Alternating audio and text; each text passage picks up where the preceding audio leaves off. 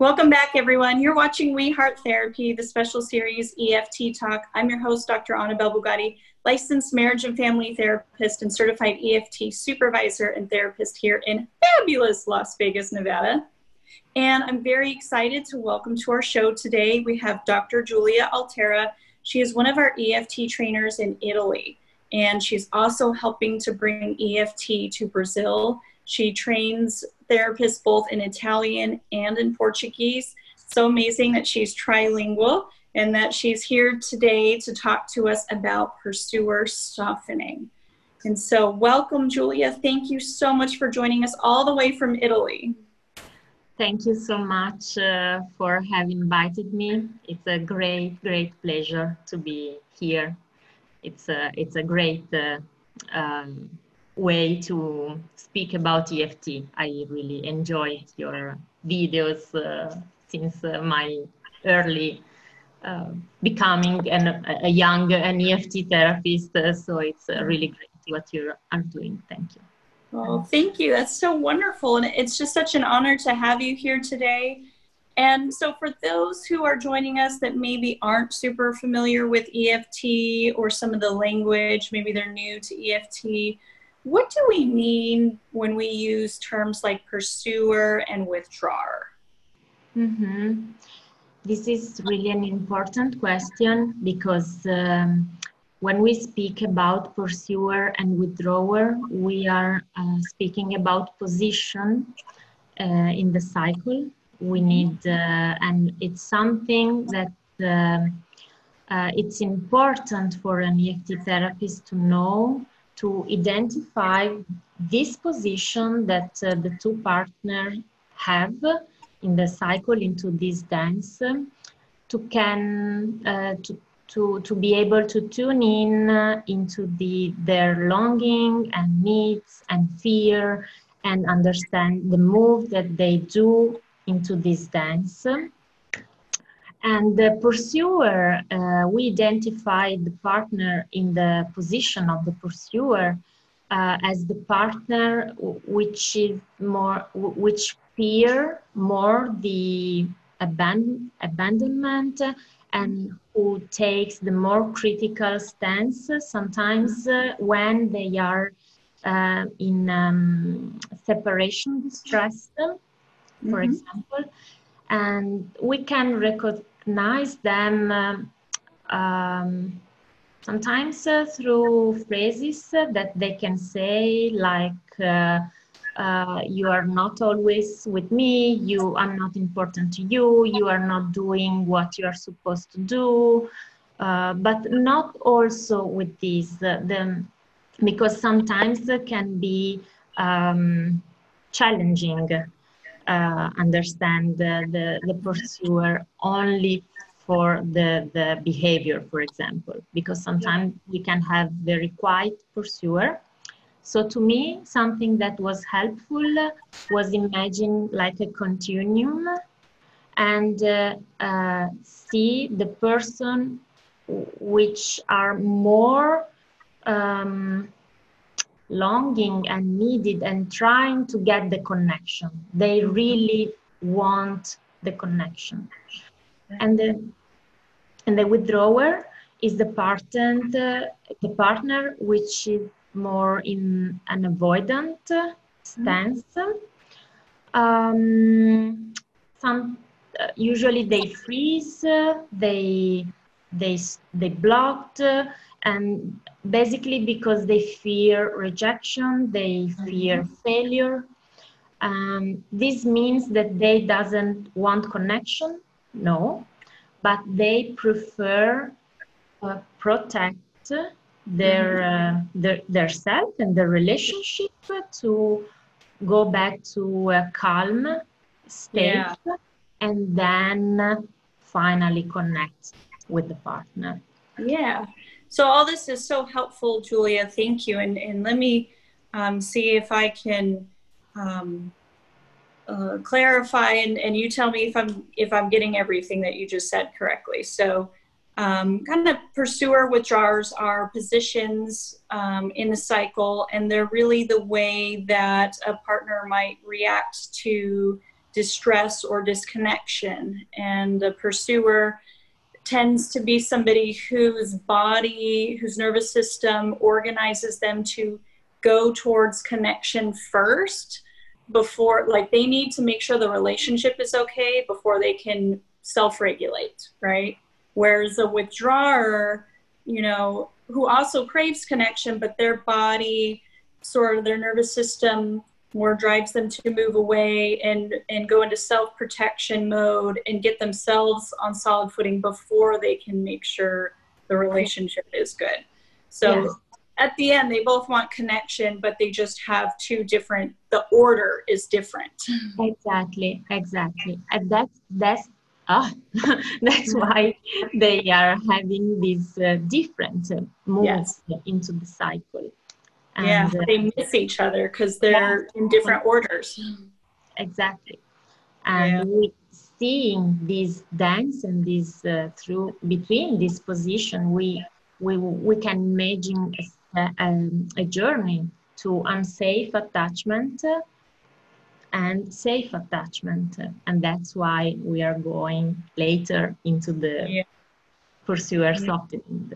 So, and it's so important just to get a foundation of who pursuers are and what they do, so that we understand what pursuer softening is, which we're gonna get to. But let's continue to build this foundation a little bit. So, you know, you talked about some behaviors associated with pursuers, and it seems kind of what you said, Julia, is that, you know, you're really looking for in a pursuer, you're going to notice somebody who's constantly anxious, usually anxious about the relationship, moving towards relationship and connection priority. Their distress really focuses around not having that connection or having it go away from them.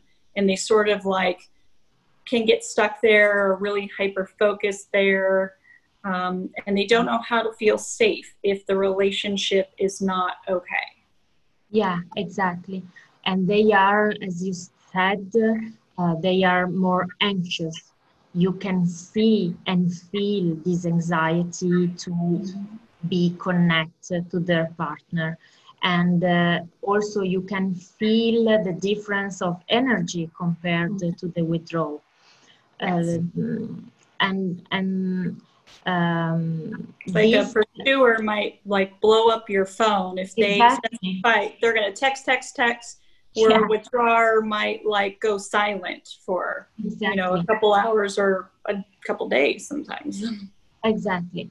And these happen in session also, and that's why the therapist should really tune into these two kind of energy, and really knowing and have a felt sense of this, what does it means, what this energy means, what this anxiety means for the pursuer. And for the pursuer is something, it's a way to survive, it's a way to fight for the couple, to fight for the relationship, it's a way to work and do something to try to find the partner. So the intention is really good. But for the withdrawer, this is not good. This is dangerous. It's really dangerous, because we are going to fight again and again and again. Withdrawers don't seem to like that strong fight energy. They like to avoid the conflict, whereas a pursuer will say, I'd rather fight than not be connected. And if I have to fight through some weeds to get connected, that's what I'm going to do. Exactly. Yeah. And it's so important. I like what you said. It's so important to be able to understand what it is that we see in front of us, because it helps us organize and make sense of these moves that each couple is doing, their strategy, their own way of trying to cope with disconnection and fight for connection, and how those differences create those misses where they miss each other, which then creates more disconnection. And organizing it and making sense of it helps the couple to start to understand their own moves and make sense of it. And a lot of times that can bring a lot of the tension down. It's like, finally some sense to this pattern that we get stuck in. Yeah, you used an important word. You said to organize, and that's really we use this energy, the power of emotion in stage one to organize the pattern between them, and to help them, as you said, to own their own moves, but also really understand the moves of the partner, because it's not, sometimes they can understand themselves after that we help them to organize, but or understand and accept the moves of the other, the moves that the other does, and that are the ones that are hurting, are really painful. This is really difficult, and this is the focus and the first event of change of the de-escalation stage one. Yeah. So let's talk about that a little bit more. Let's maybe talk about what we mean when we say pursuer softening, and maybe talk about why this comes in stage 2 versus stage 1. Because oftentimes what I hear therapists who come to me for supervision or consultation will say, well, if the pursuer would be soft, then they wouldn't, then the withdrawer would engage, and then they could not be in the cycle. But, it's a lot deeper than that, and that's a reason why we don't do that part of their dance until later. So can you help understand what the difference is between pursuer softening and the work we do with the pursuer in stage 1? Yes, of course. Even because the pursuer softening is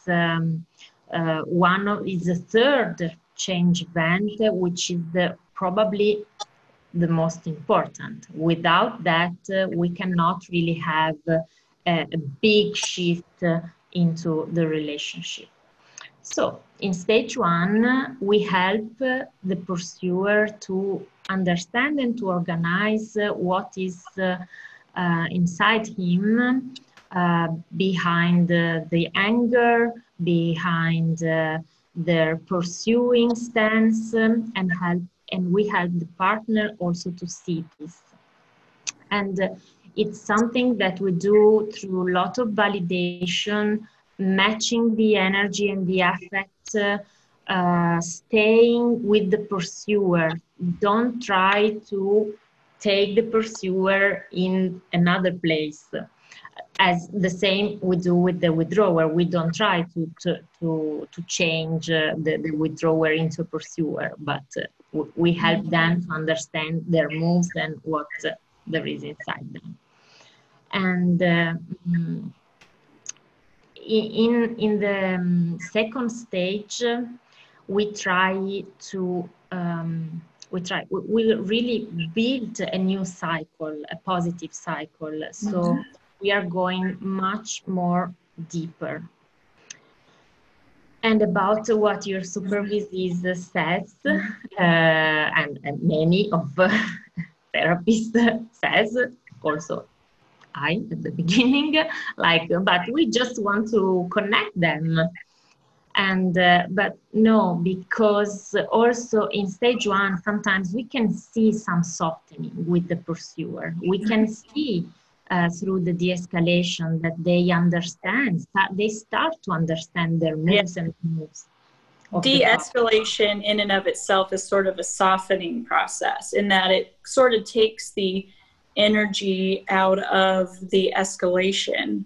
But, like what you're saying is stage 1 is really about organizing the moves between these couples, helping them make sense as to the moves that they make, how that impacts each other, how they miss each other, and the good attachment intentions behind their strategies, so that we can also help build some more flexibility, empathy for each other, opening up the doors. But then, you know, in stage 2, you know, just so stage 1, we've helped couples work through de-escalation, but the absence of conflict or the minimal conflict doesn't always mean the presence of connection.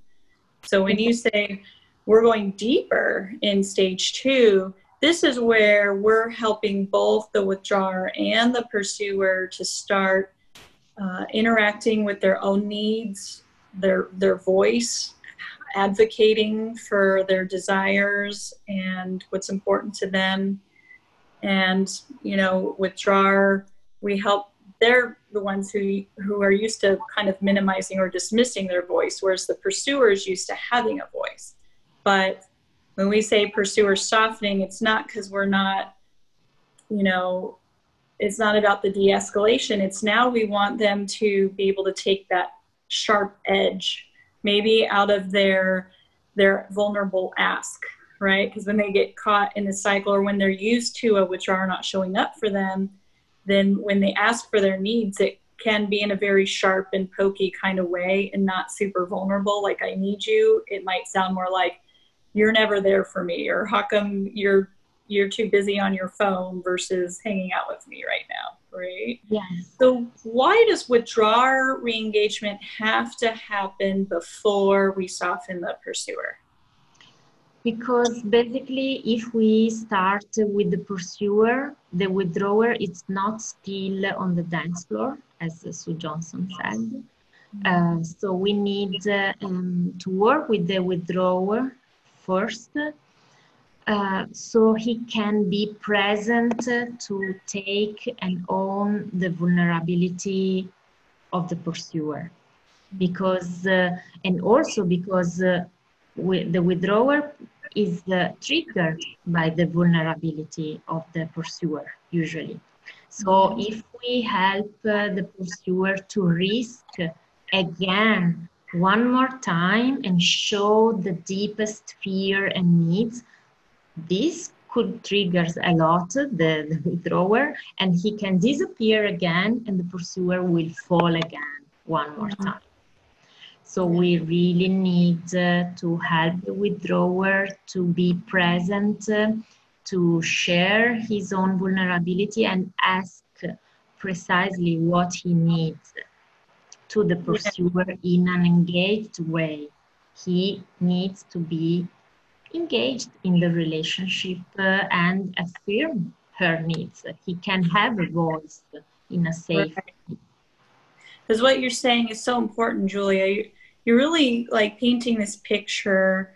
You know, pursuers tend to be very engaged in their relationships, sometimes really, really engaged. And they're the ones who will be reading the books and asking for the podcasts, and, you know, they will do everything they can above and beyond. Yes, above and beyond for their relationships. And they tend to find their withdrawing partner as a mystery on the inside. And that mysteriousness, while it seems alluring when they're first like dating in the honeymoon phase, eventually it feels less of this alluring mystery and more of a closed door, like a place that I can't enter. And I'm a pursuer. That's my position.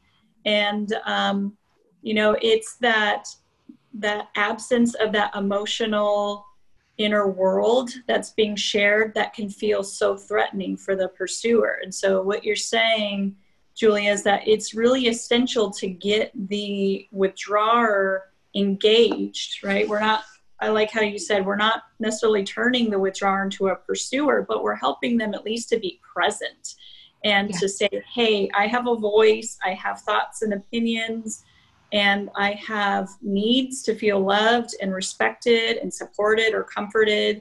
And I'm in this relationship because I want to get those met from you. And now I'm going to start at least sharing those with you, even if I don't with anybody else.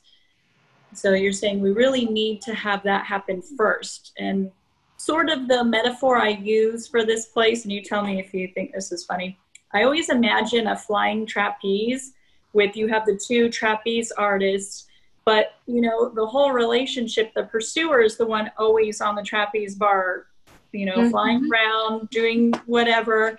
And they feel that absence, that emotional absence of their partner's engagement. And so pursuer softening is where we're getting the pursuer to start vulnerably reaching and asking for their needs. But you're saying, if we have them, like they're swinging, they're taking a risk.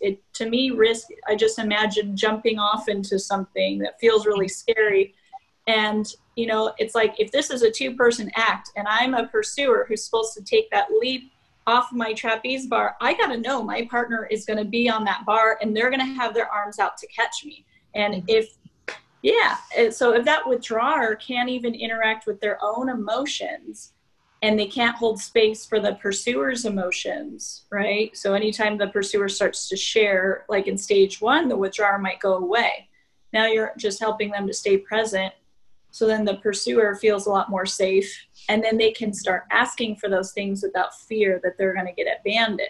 So you need to make sure that that withdrawer can not only tolerate their own emotional space, but that of their partners, where we already know the pursuer can do that. Yeah, and that is the image that you use. It's really beautiful and really gave the sense of the fear that the pursuer, but also the withdrawer first, both of them can feel through this reaching part, because the steps that we are going to make in stage 1 with both of them are the same, even if there are different steps, but the reaching and asking for the needs, it's the same. So this image, it's beautiful. Yeah. Thank you. And my metaphor for the withdrawer, I like what you said. It's the same for withdrawers, that they also need to feel safe to be present. And for them, I kind of think of I don't know if you guys have this in Italy, but we have this arcade game called Whack-A-Mole. And it's like these little prairie dogs, or I guess they're moles, which is a little rodent creature in America. They pop their head out and you take a hammer, and you bop them down. So it's like, that's often when withdrawers are with a critical pursuer. It feels like that. As soon as I pop my head out, I'm going to get whacked. And that's why it's so hard. So that's why de-escalation is so imperative to come before the softening. And the softening, again, is just more about deeper vulnerability. It's not about de-escalation. De-escalation helps bring that energy down so that the withdrawer stops feeling like I'm going to get whacked every time I pop my head out. And then it's safer for me to come out and like, oh, actually, I'm a person and I have needs and thoughts and feelings in this relationship. And I'm going to start sharing my humanity with my partner. Yeah. Yes. Even sometimes they can have a bit of the hammer. Because until we will not have the pursuer softening event, the pursuer will pop up with some critical demands, or can pop up with the cycle, because there is a big fear, because the risk of the trapeze. Actually, they did it several times, probably in their past too, and it's a common experience for a pursuer. They really fall a lot of time, and a part of them know that probably nobody will pick them, nobody will choose them, nobody will take them. Even when they are showing their best part, like, I'm doing everything for this relationship. Imagine if I share my fear, and if I'm going to take a risk. Yeah. It's crazy. Yeah, what you're kind of saying is that the way a withdrawer experiences rejection, because both partners worry about rejection and abandonment, but a withdrawer, they feel it more from criticism. That's the way that they get whacked. Whereas a pursuer isn't so afraid of criticism. The way that a pursuer gets whacked is by having their partner not show up. And both positions sort of make sense. I mean, if your experiences in life told you if you show up, you're going to get punched in the face, you wouldn't show up. Like, who in their right mind would show up for that, right? So it makes sense that your experience have taught you to survive, you need to go away and get safe, versus a pursuer who's like, my worst fear is showing up and having no one be there for me, having them just leave or not talk, not open up, and reject me that way. So that's their greatest fear. And they can like white knuckle it and grab on with every fiber. Like, no, I'm not letting you go. I'm not letting you leave. I'm not letting you abandon me. Yeah, exactly. Yeah. So, and you said something too that was so important. You said that even still in stage 2, pursuers can sort of show up with a critical edge. And I think sometimes we see that when they start asking for vulnerability, or their withdrawing partner starts to engage, and they're like, well, it would be really nice if you would do this at home. You know, like, there it is again. Exactly. And that, I think that this is also important to remember for therapists, because sometimes in supervision, it happens some 2-3 days ago that in a supervision, the therapist came and said, we were in stage 2, but the cycle happens again. And I said, yeah, but look at the difference. Look at what happened. Yes, it looks like, and it is actually some criticism, but it's much more different from the beginning. So the therapist, I think that this is something that we can remember to don't panic in session, and to say, okay, this is normal, this can happen, let me tune again with the emotion and with what this person is feeling. Yeah. It's so important as you say that, panicking in session. And I'm thinking of all the withdrawer therapists who have a really strong pursuer show up in session and can feel themselves start to withdraw around that energy. And I think what can be helpful is just to understand is that the pursuer is oriented to fight, to approach, to do anything they can to stop abandonment from happening.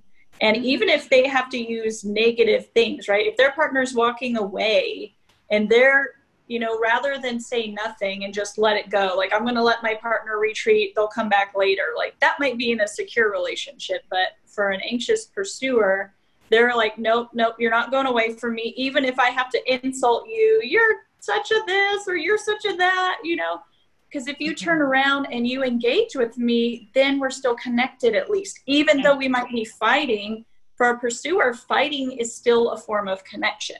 Exactly. Fighting is better than silence, and it's better than abandonment. Yeah. So how could a therapist who's maybe a withdrawer show up for a pursuing client in session? How a withdrawal therapist? Yeah, like, what could they do if they have a pursuer show up in session and they're sort of feeling that energy? What could they do to show up for that client? And it would sort of be a model also for the withdrawing partner. Yes. And also, I think for the pursuer, because actually sometimes we see that also who is a pursuer in their life, it has difficulties in matching the energy of the pursuer and understanding the pursuer. Because I think that George Fowler said in a core skill at the end, everyone loves the withdrawer at the end. So doesn't matter if the pursuer is putting so much energy. So poor pursuer. Yeah, exactly. And it's terrible. It's terrible because, but I'm going So there because later. pursuers are people too. Yeah. They need some love, and people seem to get like really freaked out by pursuers. Exactly. And you know, being a pursuer myself, I'm just like, we're not all that scary. We're not trying to scare anybody. We just don't want to be abandoned or rejected. Exactly. So what something that can happen, and that I'm sorry, that can help, and that helped me a lot. It's really, even before session, just stop and try to remember and to picture in me, into myself, the image of that woman or that man, and how is scared and how is unfair and how is terrible to be in a place where inside you have like monsters. I mean, you feel like you are a monster sometimes for your partner, and you are alone, and it doesn't matter how much you work hard, but at the end of the day, when you try to get some closeness, some love, probably you will be rejected or you will be described as too needy. So I hate that word, needy. Exactly. It pathologizes something we're wired for. Exactly. I think that you said in a recent video, if I remember well, that actually in our culture we have so many words for describe in a bad way the needs, the healthy needs of connection. And also in the metaphor, when we imagine the metaphor for the withdrawer, every metaphor, the pursuer is always in a place like I'm using a hammer, Yeah. I'm using like I'm a bombs. perpetrator or something. Exactly. So even if we know that it's not pathologic, but somehow this is something that is inside, and this is inside also of the inside of the pursuer, because usually the critic can go out. It's something that we, because I'm a pursuer too, we use with ourselves. So after the explosion, we stayed there and we said, oh, I did it again. I said that I will not scream, will not said that, and I did it again. And yes, he stayed there engaged a bit, but now I'm alone again. So I think that a therapist can really work on trying to tune into this image of loneliness and sadness and their dilemma. Yes. Because the pursuer's biggest fear is their partner's not going to be able to see or understand them, that their partner's never going to show up for them and meet their needs or want to meet their needs. And I think their fear in therapy is that the therapist is going to see them as crazy or drama or overly emotional or rational, erratic, all these ugly words, and that they're going to sort of take the withdrawer's side and they're going to be left out in the cold, still not being understood, still being misunderstood, right? Because they don't want to be seen as a perpetrator or a monster or any of those things, right? Because that's not who pursuers are on the inside. They're just terrified of being abandoned, and their body mobilizes into danger. And we need pursuers, right? Because pursuers are the ones that'll, like, when a tough thing happens, they'll step up and say, okay, I'm willing, I'll do it, right? Yeah. Pursuers get stuff done. Exactly. But, which is, I think, really important. You mentioned 2 times, like, craziness, no? They are looks like crazy. But it's something that pursuer were Oh, my English doesn't help me now. They are bring to that place of craziness, because if you are alone, if you are sad, if you feel stuck, doesn't matter. If you stay calm, nothing change. If you scream, nothing change. You are frustrated, and you stay alone in your mind with all these voices, with something, with someone beside you, and he's not there or she's not there. So you just are in your mind. This is a good recipe for craziness at some point, Yeah. because after year and year and year of this, it's normal. And so the anxious part which came up, and the fight is healthy, is a healthy response to don't be stuck in that place of suffer. Yeah, I like what you're saying is, it's like if one of the best things a therapist can do is just show up for that pursuer, go into their fire and say, like, I get that you just want to be seen as somebody who loves, who wants to be heard, who wants to be reasonable. Your strategies may not be effective, but you're not a monster. And most pursuers, I love what you said, is most pursuers don't start out just like screaming at their partner. They get there eventually over time, and they also sort of feel like nothing works, right? It's like, well, I'll try the nice approach. Pursuers will often say, I've tried everything, and no matter what I do, I just can't get my partner to respond. And so they get super frustrated, and then they get angry. And when they go into angry mode, their body again compels them to that approach mode, to that pursue, that fight mode. And that's what they do to survive, right? It's like, maybe if I rattle the cage, the person inside will wake up and yeah, okay, please stop rattling the cage. But it doesn't always work, but exactly. So they're really like wanting the therapist to come into their world and to see them as an attachment being who just desperately wants to be loved and attended to, and that they're working hard, and that they're not trying to be mean or crazy or any of those things, but that there is something real happening in their world that's very frustrating and very painful. Yes. And touching the pain, we start to move from the stage 1 through the stage 2, because when we get near the stage 2, the pursuer, as we saw, he will start to slow a bit down, can pop up, but not with that much strength and power and energy.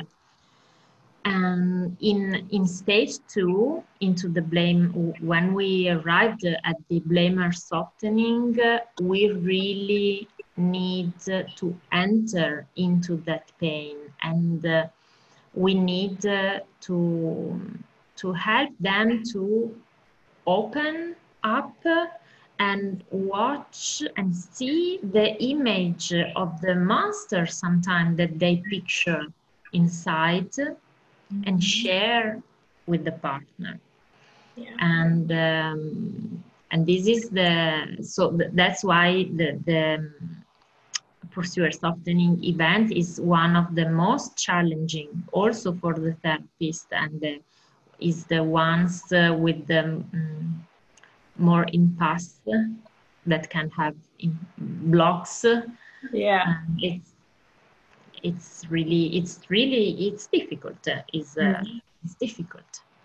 Yeah, you're enter in the fear, in the terror, in the. That's big, and that comes down. So in stage 2, when you're in pursuer softening, right? So we're working in steps 5, 6, and 7. And, this is working with their inner self. So the part of me, how I see myself, which has been shaped by the fact that nobody's ever really shown up for me, or I've been abandoned or rejected a lot. So a lot of pursuers have developed a negative self-image as a result of that. And that can make it hard for them to trust that someone else will show up for them. You'll often hear, like, once the withdrawing partner starts to engage and share their inner world, they're like, is this a trick? I don't know how to trust that. You're just placating me because I've never heard it before. It's so strange. Like, I like it, but I don't know how to trust that it's real, right? And sometimes, you know, I love how you talked about the blocks, and some of their blocks come up as just, you know, I've had so many, you know, like pursuers have had so many experiences of being abandoned that a lot of them have developed this idea that they're not lovable, right? That people don't like them. If they really knew them, they wouldn't like them. And so even when people do try to show love and acceptance, they don't know how to believe it. They don't know how to trust it. So they often have a little bit of trauma right there and start rejecting the very thing that they're craving. Because they just don't know how to believe that it's for them, that they're worthy of that. Precisely. This is when you said they start to feel unlovable. This is something that really show up a lot when we go into the pursuer softening, and as you mentioned, they experienced these several times. They came from an anxious attachment style, so they experienced really probably usually into their family also. And so what we are asking them to do, it's really the most scary thing probably that they are going, that they can do. And speaking from personal experience, you know, so EFT has just been so wonderful for helping me to get to know myself. I mean, I've done therapy before, but EFT just has a way of helping you uncover corners you didn't know hadn't been cleared out. And so, you know, in my EFT journey, you know, really learning about my own strategies and styles and stuff, you know, I came from an anxious pursuer. And you know, one of the things that you'll see with anxious pursuers is even when they repair, you know, that they're good at owning their mistakes. They're willing to do that oftentimes. But even when they repair, they tend to not trust that the repair was good enough, because they probably had, you know, someone who told, you know, they apologized and that person said, yes, everything is fine. But then that person just started avoiding or going away. And so abandonment. So, you know, even when they repair, they might start anxiously pursuing their partner around that repair. Like, are things really good? Are things really good? To the point where they sort of like over repair, and then they end up sort of driving the other person bonkers. It's like, enough. Why don't you just trust it? Why don't you believe it? Yes.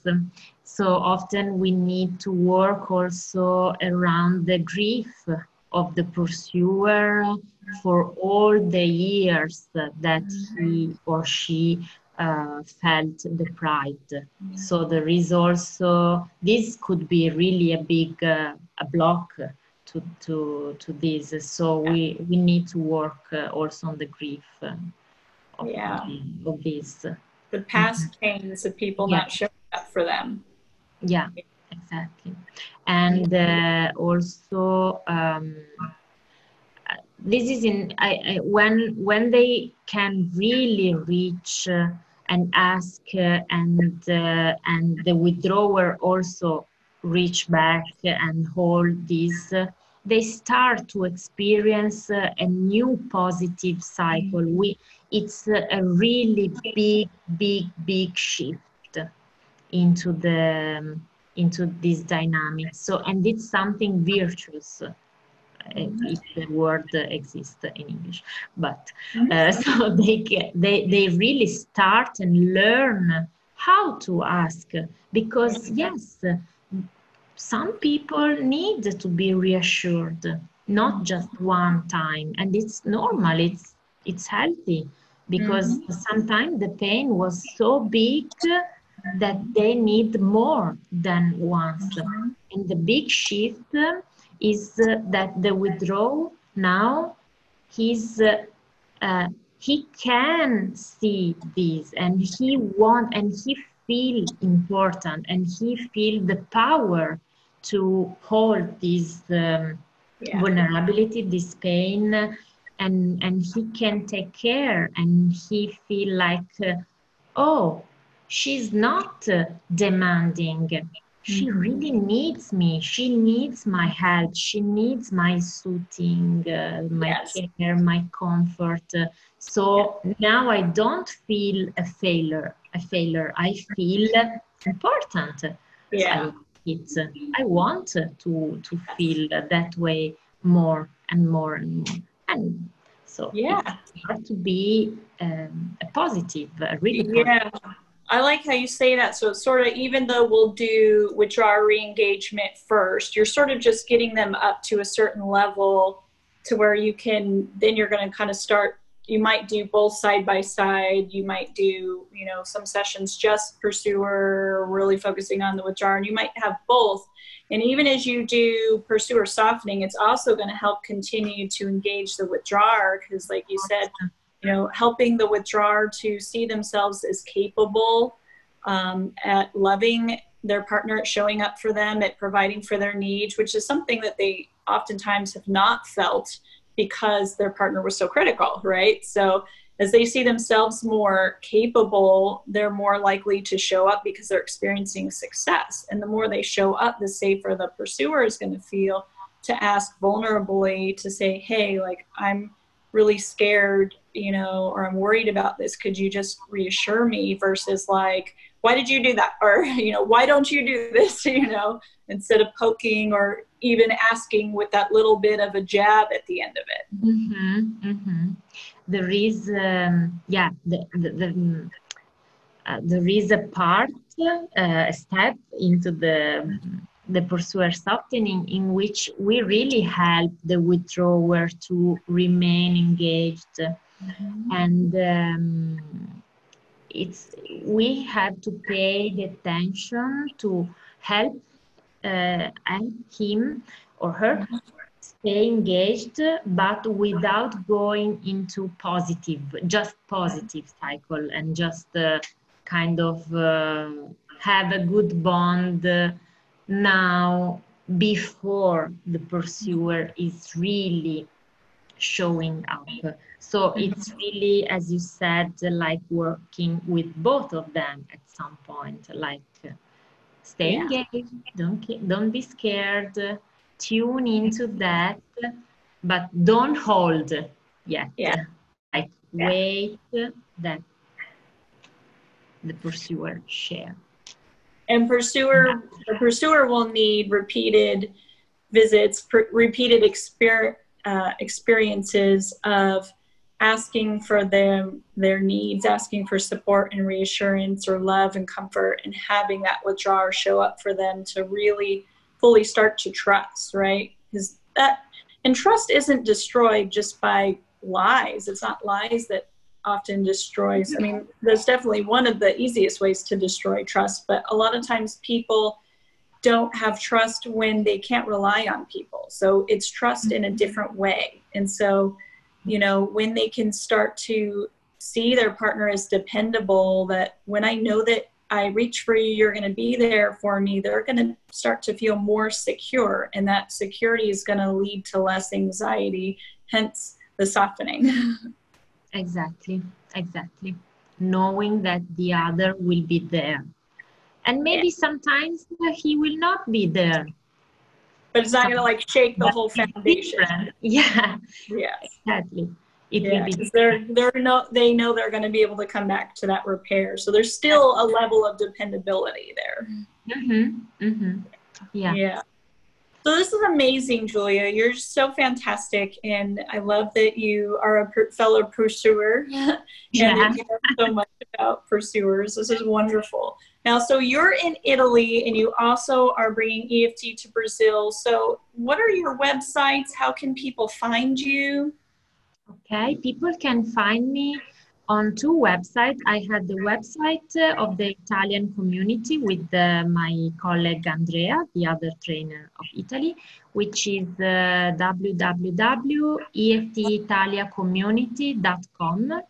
And I have the website of the center, which is www.eft trattino the line dash sì, yes, norditalia.com. Maybe right. I will write. And this website, it's going to be translated in Portuguese. Great. And also my email, julia.altera chiocciola hotmail.com. At where? Yeah. Hotmail.com. Oh, yeah. Hotmail. That's one that's been around for a long time. I still have a Hotmail account out there. Yes, it's about 15 years or something like that.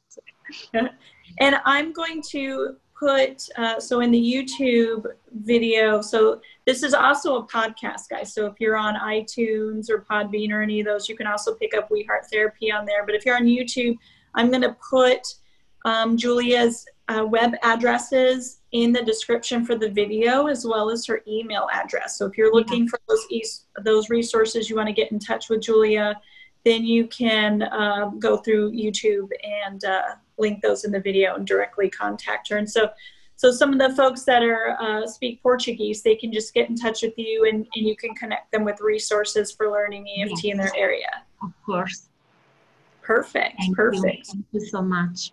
You're welcome. Thank you so much for being on our show today, and just for, contributing this part about pursuers. It's so amazing to have you all the way from Italy. Thank you. Thank you. It was really a great pleasure and emotion also. So that's wonderful. And thank you so much to our viewers. Without you, we wouldn't have a channel. So thank you for continuing to watch, and make sure that you hit subscribe, because more videos are on the way.